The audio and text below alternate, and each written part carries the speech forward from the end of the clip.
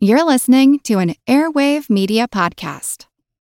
Hey, have you ever used Cheapo Air? For years, and I really like it. With Cheapo Air, you can book online, use their app, or even over the phone. They've got great prices on over 500 airlines and millions of accommodations. They're my go-to for travel planning. And if you join their Club Miles program, you can earn points to save on the cost of your travel. Book on the app, and you get double points. Sounds like it's time I tried Cheapo Air. Call Cheapo Air at 855-247-3279 or visit cheapoair.com/podcast. As a longtime foreign correspondent, I've worked in lots of places, but nowhere as important to the world as China. I'm Jane Perlez, former Beijing bureau chief for the New York Times. Join me on my new podcast, Face Off, U.S. versus China, where I'll take you behind the scenes in the tumultuous U.S.-China relationship. Find Face Off wherever you get your podcasts.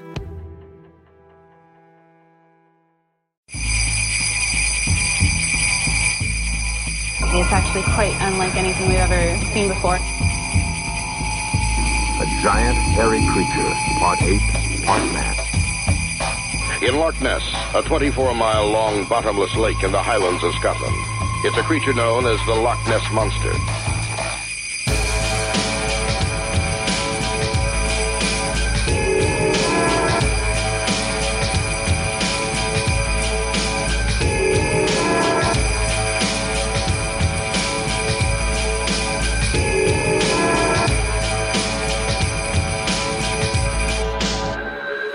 MonsterTalk. Ah, look, we find ourselves at the edge of Christmas once again, and it's a time of traditions of all kinds. There are Christian stories and pagan stories and secular tales and traditions. But there's one tradition which I've long admired from afar, but which, as of yet, have not implemented for my own family's seasonal celebration. But I plan to start next year, and I'm going to test it here and see what you think about it. In Victorian England, it's said there was a tradition of telling ghost stories Christmas Eve. Admittedly, for procrastinators such as myself, such a habit implies that all the work to be done for Christmas morning must already be complete, and that the children who need to be fast asleep will be told spine-shivering tales, almost certain to keep them awake. Yet the idea of it holds much romantic value for me. British comic author Jerome K. Jerome wrote of the practice back in 1891. There must be something ghostly in the air of Christmas. Something about the close, muggy atmosphere that draws up the ghosts, like the dampness of summer rains, brings out the frogs and snails. And not only do the ghosts themselves always welcome Christmas Eve, but live people always sit and talk about them on Christmas Eve. Wherever 5 or 6 English-speaking people meet around a fire on Christmas Eve, they start telling each other ghost stories. Nothing satisfies us on Christmas Eve but to hear each other tell authentic anecdotes about specters. It is a genial, festive season, and we love to muse upon graves and dead bodies and murders and blood. And now here in the 21st century, at least with my family, I plan to institute this tradition once more. I'm looking forward to it and hope to read many ghost stories throughout the years so that I can pick some fine ones to send them to bed with, so unnerved by their imaginations that slipping out of the bed at night to look for Santa would present a feat of Titan's courage. But that's next year. This year, I have you for my audience, and I'd like to read to you a story from M.R. James. This story is called Casting the Runes, and it was the basis for one of my favorite films, Curse of the Demon, which was also known as Night of the Demon. And while the movie's great, I think the story stands very well on its own. And here's a disclaimer.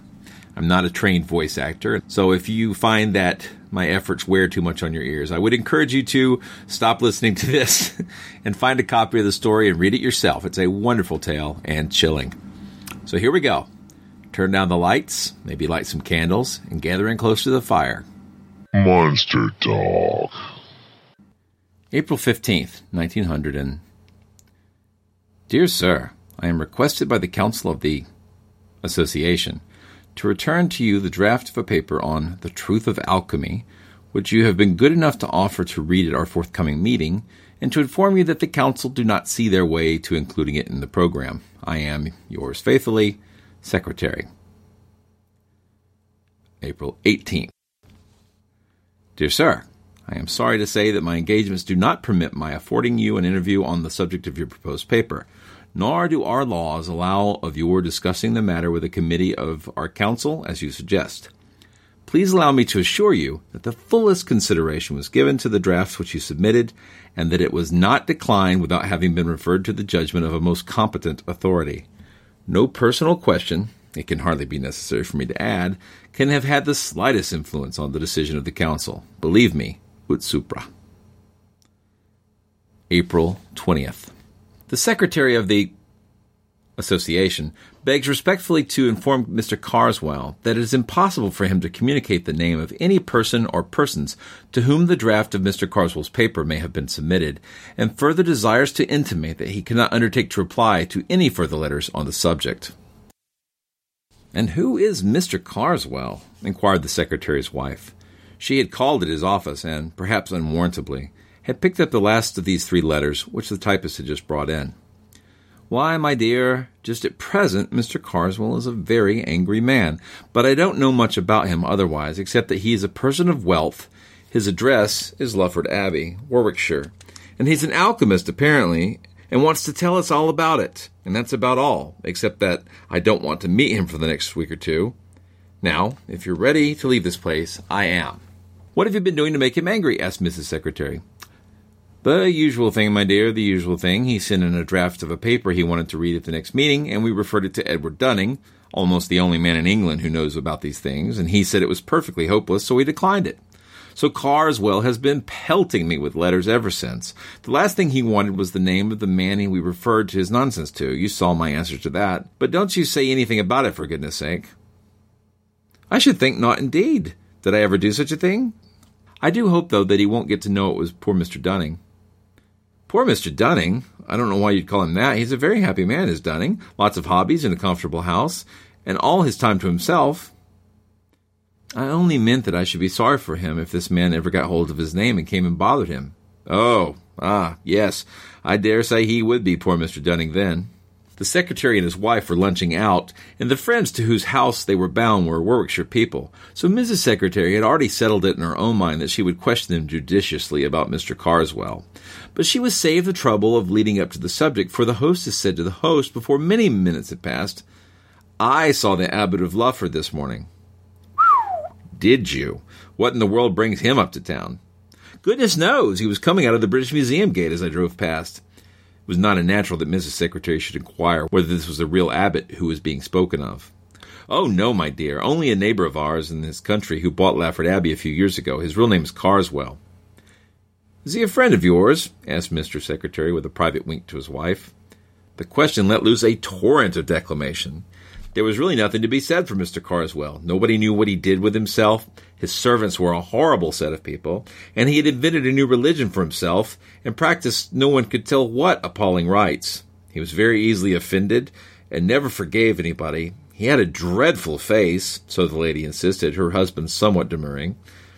He never did a kind action, and whatever influences he did exert were mischievous.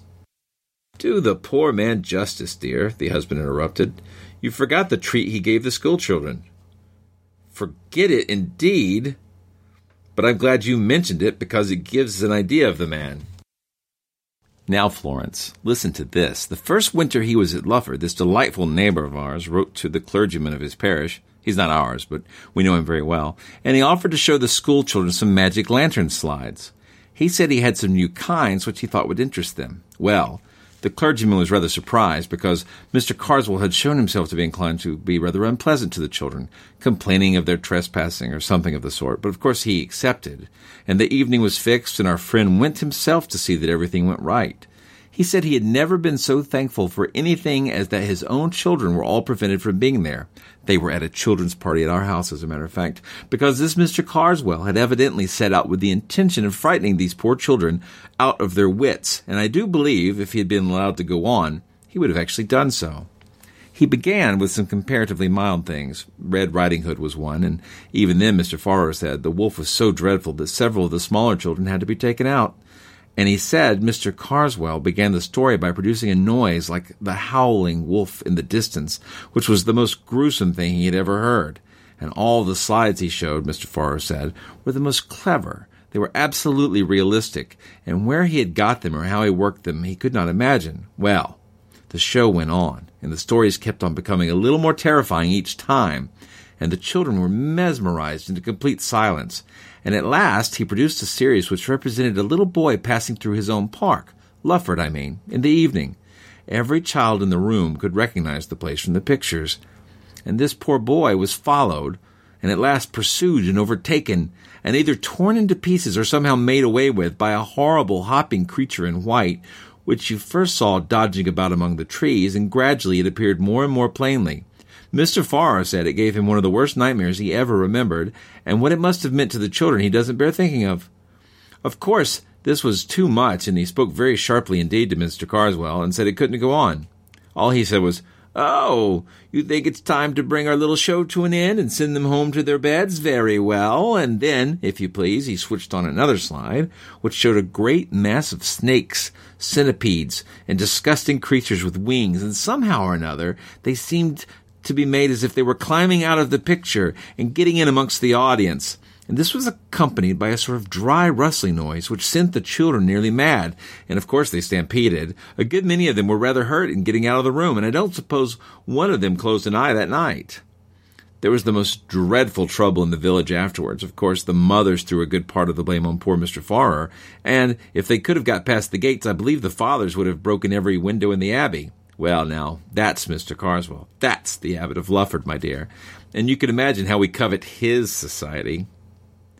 "Yes, I think he has all the possibilities of a distinguished criminal, has Carswell," said the host. "I should be sorry for anyone who got into his bad books." "Is he the man, or am I mixing him up with someone else?" asked the secretary, who for some minutes had been wearing the frown of a man who was trying to recollect something. "Is he the man who brought out a history of witchcraft some time back, 10 years or more?" "That's the man. Do you remember the reviews of it?" "Certainly I do. And what's equally to the point, I know the author of the most incisive of the lot." "So did you. You must remember John Harrington. He was at John's in our time." "Oh, very well indeed, though I don't think I saw or heard anything of him between the time I went down and the day I read the account of the inquest on him." "Inquest?" said one of the ladies. "What's happened to him?" "Why, what happened was he fell out of a tree and broke his neck. But the puzzle was, what could have induced him to get him up there? It was a mysterious business, I must say. Here was this man, not an athletic fellow, was he? And with no eccentric twist about him that anyone's ever noticed, walking home along a country lane in the evening, no tramps about, well known and liked in the place, and suddenly he begins to run like mad, loses his hat and stick, and finally shins up a tree, quite a difficult tree growing in the hedgerow. A dead branch gives way, and he comes down with it and breaks his neck, and there he's found the next morning with the most dreadful face of fear on him that could be imagined. It was pretty evident, of course, he had been chased by something, and people talked of savage dogs and beasts escaped from menageries, but there was nothing to be made of that. This was '89, and I believe his brother Henry, whom I remember well, it was at Cambridge, but you probably don't, has been trying to get on the track of an explanation ever since. He, of course, insists there was malice in it, but I don't know. It's difficult to see how it could have come in. After a time, the talk reverted to history of witchcraft. "Did you ever look into it?" asked the host. "Yes, I did," said the secretary. "I went so far as to read it." "Was it as bad as it was made out to be?" "Oh, in point of style and form, quite hopeless. It deserved all the pulverizing it got, but besides that, it was an evil book. The man believed every word of what he was saying, and I'm very much mistaken if he hadn't tried the greater part of his receipts." "Well, I only remember Harrington's review of it, and I must say if I'd been the author, it would have quenched my literary ambition for good. I should never have held up my head again." "It hasn't had that effect on the present case. But come, it's 3:30. I must be off." On the way home, the secretary's wife said, "I do hope that horrible man won't find out that Mr. Dunning had anything to do with the rejection of his paper." "I don't think there's much chance of that," said the secretary. "Dunning won't mention it himself, for these matters are confidential, and none of us will for the same reason. Carswell won't know his name, for Dunning hasn't published anything on the same subject yet. The only danger is that Carswell might find out if he was to ask the British Museum people who was in the habit of consulting alchemical manuscripts. I can't very well tell them not to mention Dunning, can I? It would set them talking at once. Let's hope it won't occur to him." However, Mr. Carswell was an astute man. This much is in the way of prologue. On an evening rather late in the same week, Mr. Edward Dunning was returning from the British Museum, where he had been engaged in research, to the comfortable house in a suburb where he lived alone, tended by two excellent women who had been long with him. There is nothing to be added by way of description of him. to what we already have heard. Let us follow him as he takes his sober course homewards. A train took him to within a mile or two of his house, and an electric tram a stage farther. The line ended at a point some 300 yards from his front door. He had had enough of reading when he got into the car, and indeed the light was not such as to allow him to do more than study the advertisements on the panes of glass that faced him as he sat. As was not unnatural, the advertisements in this particular line of car were objects of his frequent contemplation, and with the possible exception of the brilliant and convincing dialogue between Mr. Lamploff and an eminent K.C. on the subject of pyretic saline, none of them afforded much scope to his imagination. I am wrong. There was, at one corner of the car, farthest from him, which did not seem familiar. It was in blue letters on a yellow ground, and all that he could read of it was a name, John Harrington, and something like a date. It could be of no interest to him to know more, but for all that, as the car emptied, he was just curious enough to move along the seat until he could read it well. He felt to a slight extent repaid for his trouble. The advertisement was not of the usual type. It ran thus: in memory of John Harrington, F.S.A., of the Laurels, Ashbrook, died September 18th, 1889. 3 months were allowed. The car stopped. Mr. Dunning, still contemplating the blue letters on the yellow ground, had to be stimulated to rise by a word of the conductor. "I beg your pardon," he said. "I was looking at the advertisement. It's a very odd one, isn't it?" The conductor read it slowly. "Well, my word," he said. "I never seen that one before. Well, that is a cure, ain't it? Someone's been up to their jokes here, I should think." He got out a duster and applied it, not without saliva, to the pane and then to the outside. "No," he said, returning. "That ain't no transfer. Seems to me as it was regular in the glass. What I mean is in the substance, as you may say. Don't you think so, sir?" Mr. Dunning examined it and rubbed it with his glove and agreed. "Who looks after these advertisements and gives leave for them to be put up? I wish you would inquire. I will just take a note of the words." At this moment there came a call from the driver. "Look alive, George. Time's up." All right. There's something else. What's up at this end? You come look at this here glass." "What's going with the glass?" said the driver, approaching. "Well, and who's Harrington? What's it all about?" "I was just asking who was responsible for putting the advertisements up in your cars and saying it would be as well to make some inquiry about this one."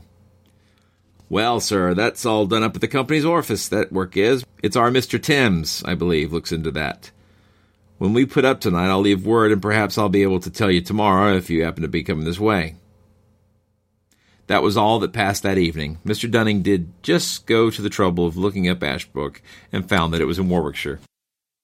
Next day, he went into town again. The car, it was the same car, was too full in the morning to allow for him getting a word with the conductor. He could only be sure that the curious advertisement had been made away with.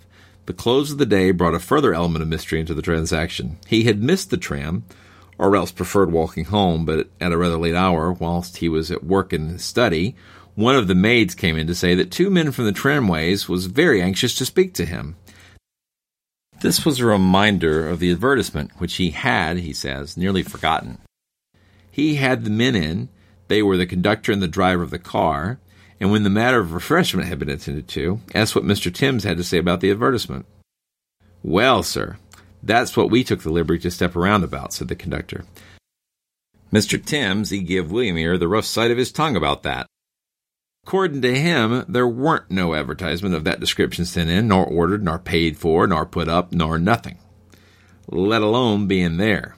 And we was playing the fool, taking up his time. Well, I says, if that's the case, all I ask of you, Mr. Timms, I says, is to take a look at it for yourself, I says.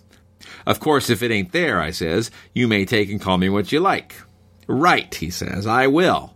And we went straight off. Now, I leave it to you, sir, that if that ad, as we term 'em, with Arrington's wasn't on as plain as you ever see anything, blue letters on yeller glass, and as I says at the time, and you borne me out, reg'lar in the glass, because if you remember, you recollect me swabbing it with my duster.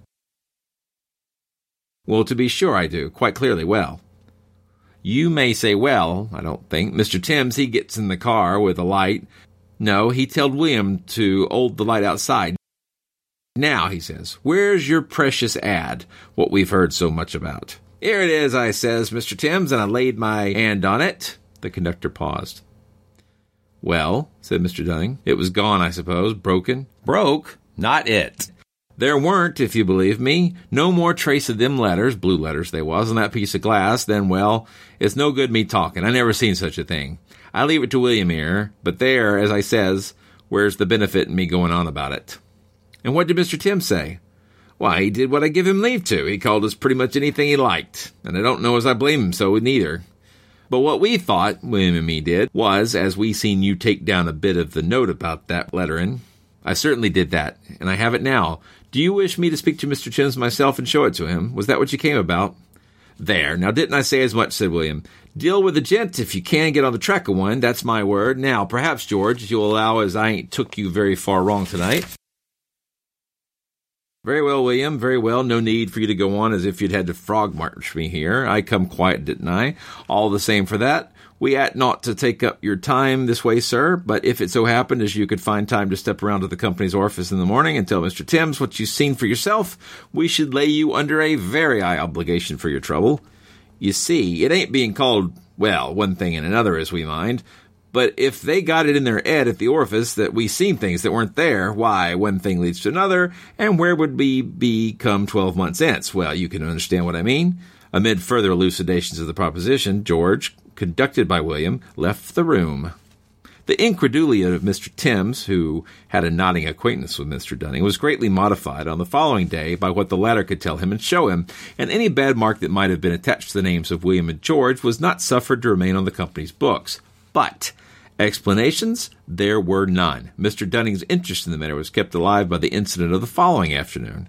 He was walking from his cab to the train, and he noticed some way ahead a man with a handful of leaflets, such as are distributed to passer-by agents of enterprising firms. This agent had not chosen a very crowded street for his operations. In fact, Mr. Dunning did not see him get rid of a single leaflet before he himself reached the spot.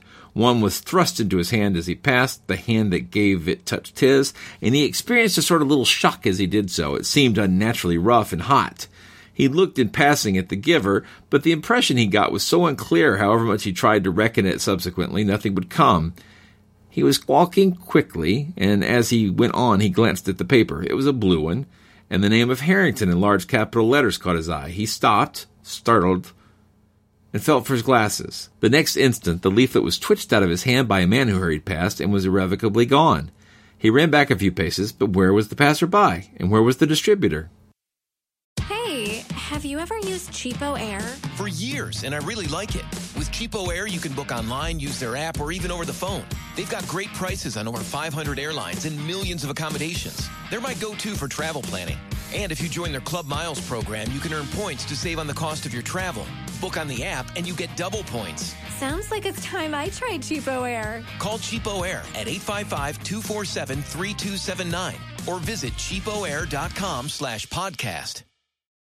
It was in somewhat a pensive frame of mind that Mr. Dunning passed on the following day into the select manuscript room of the British Museum and filled up tickets for Harley 3586 and some other volumes. After a few minutes they were brought to him, and he was settling the one he wanted first upon his desk when he thought he heard his own name whispered behind him. He turned round hastily, and in doing so, brushed his little portfolio of loose papers onto the floor.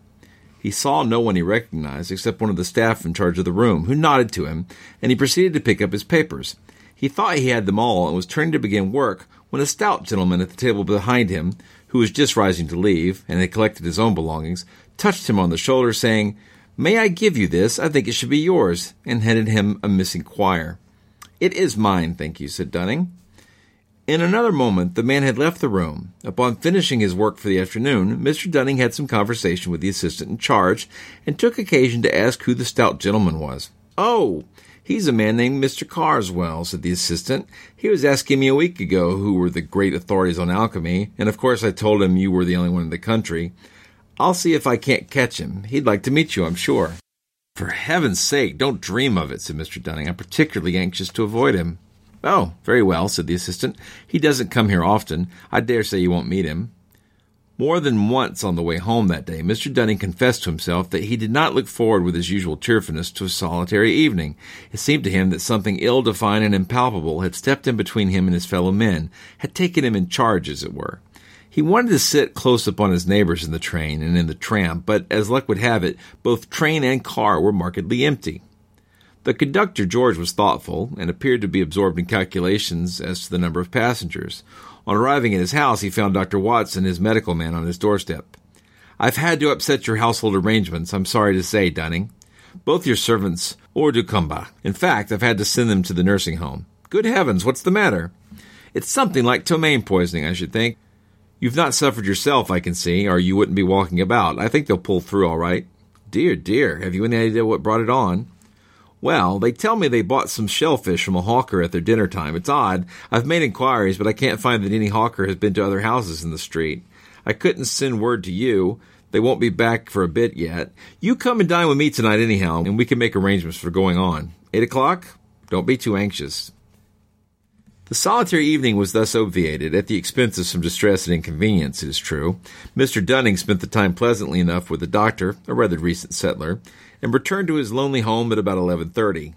The night he passed is not one upon which he looks back with any satisfaction. He was in bed with the lights out. He was wondering if the charwoman would come early enough to get him hot water the next morning, when he heard the unmistakable sound of his study door opening. No step followed it on the passage floor, but the sound must mean mischief, for he knew he had shut the door that evening after putting his papers away in his desk. It was rather shame than courage that induced him to slip out into the passage and lean over the banister in his nightgown, listening. No light was visible. No further sound came. Only a gust of warm or even hot air played for an instant around his shins. He went back and decided to lock himself in his room. There was more unpleasantness, however. Either an economical suburban company had decided that their light would not be required in small hours and had stopped working, or else something was wrong with the meter. The effect was, in any case, that the electric light was off. The obvious course was to find a match and also to consult his watch. He might as well know how many hours of discomfort awaited him. So he put his hand into a well-known nook under the pillow, only it did not get so far. What he touched was, according to his account, a mouth with teeth and with hair about it. And he declares not the mouth of a human being. I do not think it is any use to guess what he said or did, but he was in a spare room with the door locked and his ear to it before he was clearly conscious again. And there he spent the rest of a most miserable night, looking every moment for some fumbling at the door. But nothing came. The venturing back to his own room in the morning was attended with many listenings and quiverings. The door stood open, fortunately, and the blinds were up. The servants had been out of the house before the hour of drawing them down. There was, to be short, no trace of an inhabitant. The watch, too, was in its usual place. Nothing was disturbed. Only the wardrobe door had swung open in accordance with its confirmed habit. A ring at the back door now announced the charwoman, who had been ordered the night before, and nerved Mr. Dunning, after letting her in, to continue his search in other parts of the house. It was equally fruitless. The day thus begun went on dismally enough. He dared not go to the museum in spite of what the assistant had said. Carswell might turn up there, and Dunning felt he could not cope with the probably hostile stranger. His own house was odious. He hated sponging on the doctor. He spent some little time in a call at the nursing home, where he was slightly cheered by a good report of his housekeeper and maid. Towards lunchtime, he betook himself to his club, again experienced a gleam of satisfaction at seeing the secretary of the association. At luncheon, Dunning told his friend the more material of his woes, but could not bring himself to speak to those that weighed most heavily upon his spirits. "My poor dear man," said the secretary, "what an upset. Look here.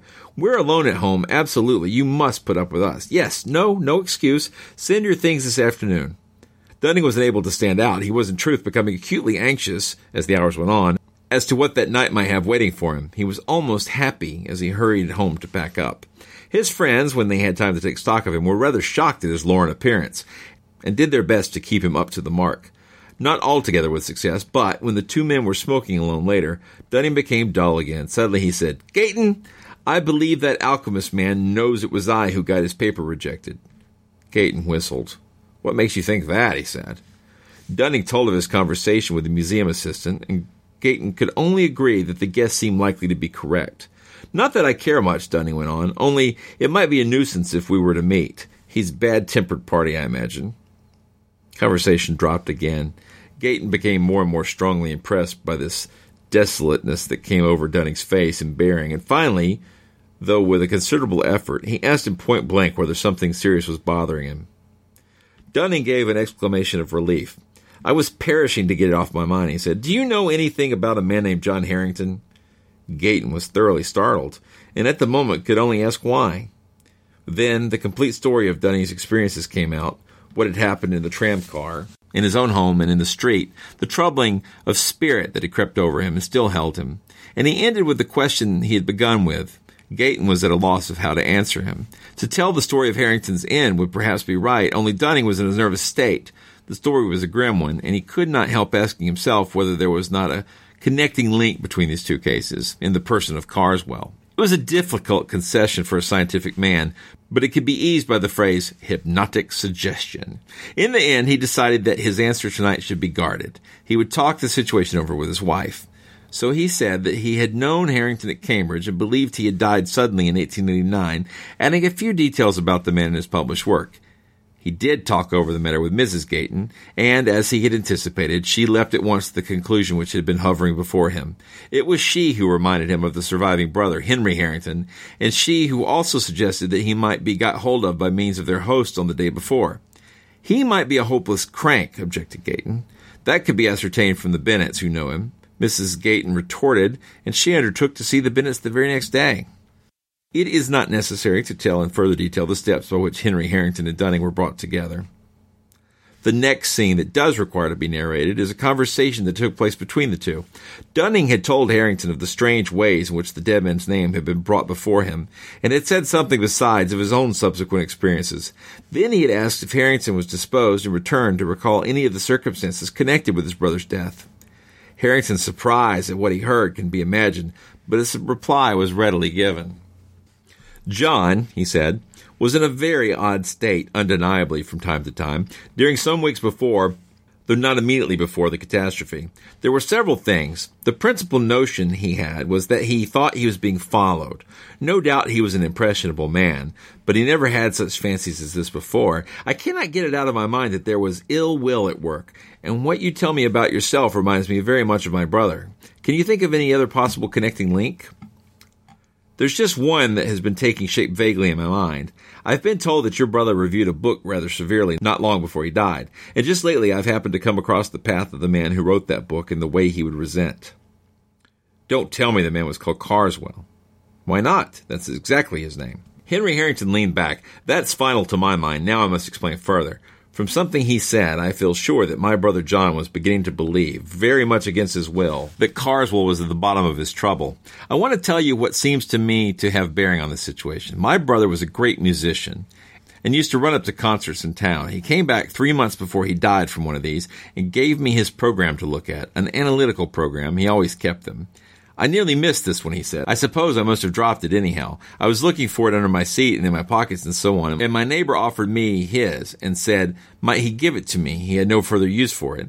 And he went away afterwards. I don't know who he was, a stout, clean-shaven man. I should have been sorry to miss it, of course. I could have bought another, but this cost me nothing. At another time, he told me that he had been very uncomfortable both on the way to his hotel and during the night. I pieced things together now, thinking it over. Then, not very long afterward, he was going over these programs, putting them in order to have them bound up, and in this particular one, which, by the way, I had hardly glanced at, he found quite near the beginning a strip of paper with some very odd writing on it, in red and black, most carefully done, and it looked to me more like runic letters than anything else. Why, he said, this must belong to my fat neighbor. It looks as if it might be worth returning to him. It may be a copy of something. Evidently someone's taken trouble over it. How can I find his address? We talked it over a little and agreed that it wasn't worth advertising about, and that my brother had better look out for the man at the next concert, to which he was going very soon. The paper was just lying on the book, and we were both by the fire. It was a cold, windy summer evening. I suppose the door blew open, though I didn't notice it. At any rate, a gust, a warm gust it was, came quite suddenly between us, and it took the paper and blew it straight into the fire. It was light, thin paper, and it flared up and went up the chimney in a single ash. Well, I said, you can't give it back now. He said nothing for a minute and then rather crossly, no, I can't, but why you should keep saying so, I don't know. I remarked that I didn't say it more than once. Not more than 4 times, you mean, was all he said. I remember all that very clearly without any good reason. And now, to come to the point, I don't know if you looked at that book of Carswell's which my unfortunate brother reviewed. It's not likely that you should, but I did, both before his death and after it. The first time, we made game of it together. It was written in no style at all, split infinitives and every sort of thing that makes a Oxford gorge rise. Then there was nothing that the man didn't swallow, mixing up classical myths and stories out of the Golden Legend with reports of savage customs of today, all very proper, no doubt, if you know how to use them, but he didn't. He seemed to put the Golden Legend and the Golden Bell exactly on a par, and to believe both, a pitiable exhibition, in short. Well, after the misfortune, I looked over at the book again. It was no better than before, but the impression which it left this time on my mind was quite different. I suspected, as I told you, that Carswell had borne ill will to my brother, even that he was in some way responsible for what had happened. And now his book seemed to me to be a very sinister performance indeed. One chapter in particular struck me, in which he spoke of casting the runes on people, either for the purpose of gaining their affection or getting them out of the way, perhaps more especially the latter. He spoke of all this in a way that really seemed to me to imply actual knowledge. I've got no time to go into the details, but the upshot is that I'm pretty sure from information received that the civil man at the concert was Carswell. I more than suspect that the paper was of importance, and I do believe that if my brother had been able to give it back, he might have been alive now. Therefore, it occurs to me to ask you whether you have anything to put beside what I've told you. By way of answer, Dunning had the episode on the manuscript room in the British Museum to relate. Then he did actually hand you some papers. Have you examined them? No? Because we must, if you'll allow it. We must look at them at once and carefully. They went to the still empty house, empty for the two servants were not yet able to return to work. Dunning's portfolio of papers was gathering dust on the writing table. In it there were quires of small-sized scribbling paper, which he used for transcripts, and from one of these, as he took it up, there slipped and fluttered about the room with uncanny quickness a strip of light, thin paper. The window was open, but Harrington slammed it to, just in time to intercept the paper, which he caught. I thought so, he said. It might be the identical thing that was given to my brother. You'll have to look out, Dunning. This may mean something quite serious for you. A long consultation took place. The paper was narrowly examined.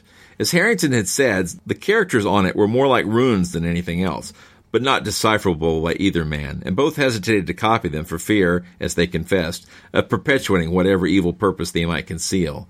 So it has remained impossible, if I may anticipate a little, to ascertain what was conveyed in this curious message or commission.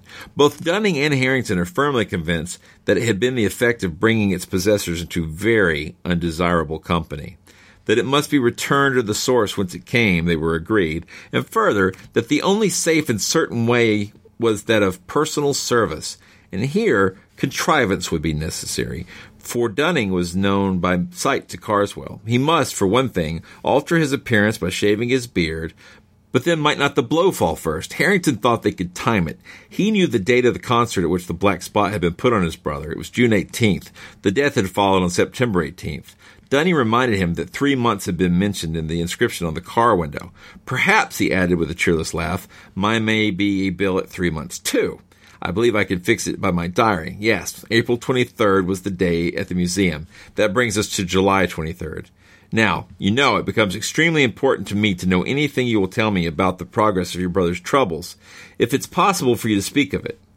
Of course. Well, the sense of being watched whenever he was alone was the most distressing thing to him.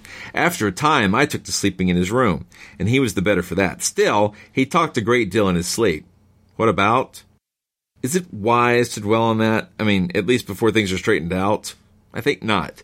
But I can tell you this. 2 things came for him by post during those weeks, both with the London postmark and addressed in a commercial hand. One was a woodcut of Bewick's roughly torn out of the page. One, which shows a moonlit road and a man walking along it, followed by an awful demon creature. Under it were written the lines out of the Ancient Mariner, which I suppose the cut illustrates, about one who, having once looked round, walks on, and turns no more his head, because he knows a frightful fiend doth close behind him tread. The other was a calendar such as tradesmen often send. My brother paid no attention to this, but I looked at it after his death and found that everything after September 18th had been torn out. You may be surprised at his having gone out alone the evening he was killed, but the fact is that during the last 10 days or so of his life, he had been quite free from the sense of being followed or watched. The end of the consultation was this. Harrington, who knew a neighbor of Carswell's, thought he saw a way of keeping a watch on his movements. It would be Dunning's part to be in readiness to try to cross Carswell's path at any moment, to keep the paper safe and in a place of ready access. They parted. The next weeks were no doubt a severe strain upon Dunning's nerves. The intangible barrier which had seemed to rise about him on the day which he received the paper gradually developed into a brooding blackness that cut him off from the means of escape to which one might have thought he might resort.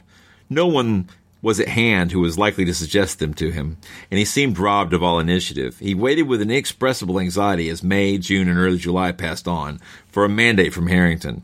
But all this time Carswell remained immovable at Lufford.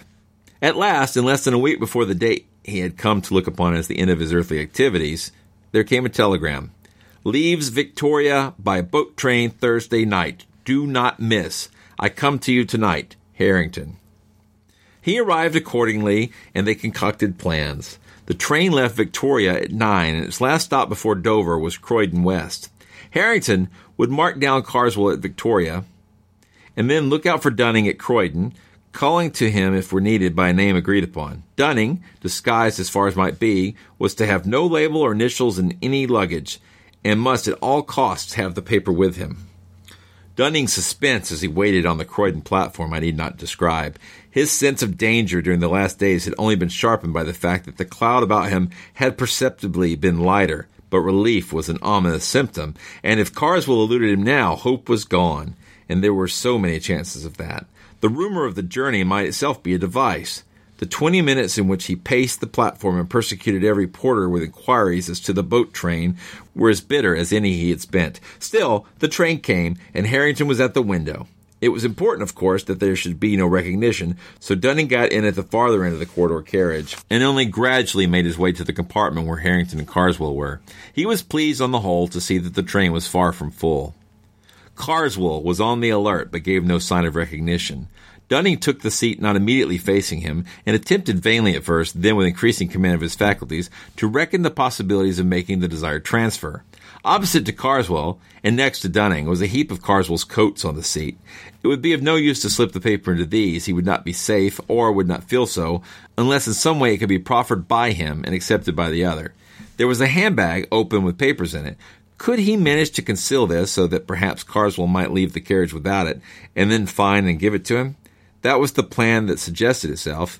If he could only have counseled with Harrington, but that could not be. The minutes went on. More than once, Carswell rose and went out into the corridor. The second time, Dunning was on the point of attempting to make the bag fall off the seat, but he caught Harrington's eye and read in it a warning. Carswell, from the corridor, was watching, probably to see if the two men recognized each other. He returned, but was evidently restless, and when he rose the third time, hope dawned, for something did slip off his seat and fall with hardly a sound to the floor. Carswell went out once more and passed out of range of the corridor window. Dunning picked up what had fallen and saw that the key was in his hands in the form of one of Cook's ticket cases with tickets in it. These cases have a pocket on the cover, and within a very few seconds the paper of which we have heard was in the pocket of this one. To make the operation more secure, Harrington stood in the doorway of the compartment and fiddled with the blind. It was done, and done at the right time, for the train was now slowing down towards Dover. In a moment more, Carswell re-entered the compartment. As he did so, Dunning, managing he knew not how to suppress the tremble in his voice, handed him the ticket case, saying, "May I give you this, sir? I believe it's yours." And after a brief glance at the tickets inside, Carswell uttered the hoped-for response, "Yes, it is. Much obliged to you, sir," and placed it in his breast pocket. Even in the few moments that remained, moments of tense anxiety, for they knew not to what a premature finding of the paper might lead, both men noticed that the carriage seemed to darken about them and grow warmer. That Carswell was fidgety and oppressed, that he drew the heap of loose coats near to him and cast it back as if it repelled him, and then that he sat upright and glanced anxiously at both of them. They, with sickening anxiety, busied themselves in collecting their belongings, but they both thought that Carswell was on the point of speaking when the train stopped at the Dover town. It was natural that in the short space between the town and pier they should both go into the corridor. At the pier they got out, but so empty was the train that they were forced to linger on the platform until Carswell should have passed ahead of them with his porter on the way out to the boat, and only then was it safe for them to exchange a pressure of the hand and a word of concentrated congratulation. The effect on Dunning was to make him almost faint. Harrington made him lean up against the wall while he himself went forward a few yards within sight of the gangway to the boat, at which Carswell had now arrived. The man at the head of it examined his ticket, and, laden with coats, he passed down into the boat. Suddenly the official called after him. "You, sir, beg pardon. Did the other gentleman show his ticket?" "What the devil do you mean by the other gentleman?" Carswell's snarling voice called back from the deck. The man bent over and looked at him. "The devil? Well, I don't know, I'm sure." Harrington heard him say to himself, and then aloud, "My mistake, sir. Must have been your rugs. Ask your pardon." And then to a subordinate near him, "And he got a dog with him, or what? Funny thing, I could have swore he wasn't alone. Well, whatever it was, they have to see it aboard. She's off now. Another week, and we shall be getting the holiday customers." In 5 minutes more, there was nothing but the lessening lights of the boats, the long line of the Dover lamps, the night breeze, and the moon. Long and long the two men sat in their room at the Lord Warden. In spite of the removal of their greatest anxiety, they were oppressed with a doubt not of the lightest. Had they been justified in sending a man to his death as they believed they had? Ought they not warn him at least? "No," said Harrington. "If he is the murderer I think him, we have done no more than is just. Still, if you think it better, but how and where can we warn him?" "He was booked to the Abbeville only," said Dunning. I saw that. If I wired to the hotels there in Joanne's Guide, "Examine your ticket case, Dunning," I should feel happier. This is the 21st. He'll have a day. But I'm afraid he's gone into the dark. So, telegrams were left at the hotel office. It is not clear whether these reached their destination, or whether, if they did, they were understood.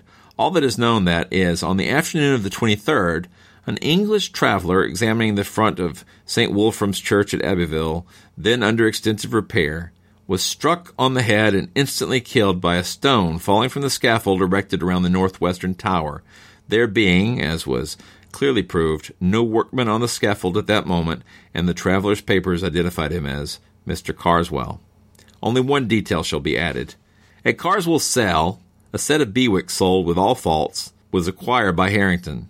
The page with the woodcut of the traveler and the demon was, as he had expected, mutilated. Also, after a judicious interval, Harrington repeated to Dunning something of what he had heard his brother say in his sleep. But it was not long before Dunning stopped him. Monster Talk. Monster Talk is an official podcast of Skeptic Magazine.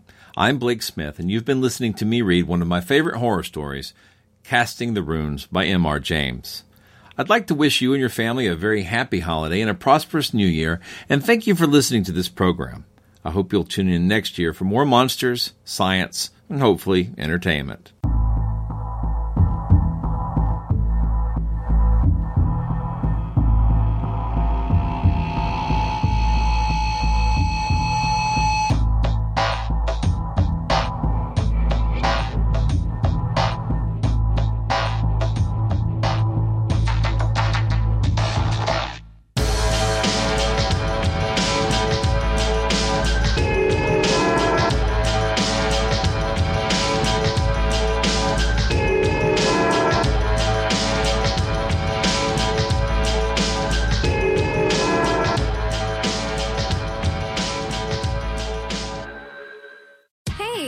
Have you ever used Cheapo Air?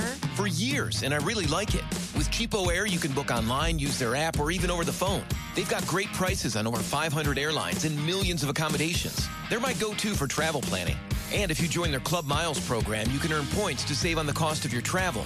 Book on the app, and you get double points. Sounds like it's time I tried Cheapo Air. Call Cheapo Air at 855-247-3279 or visit cheapoair.com/podcast.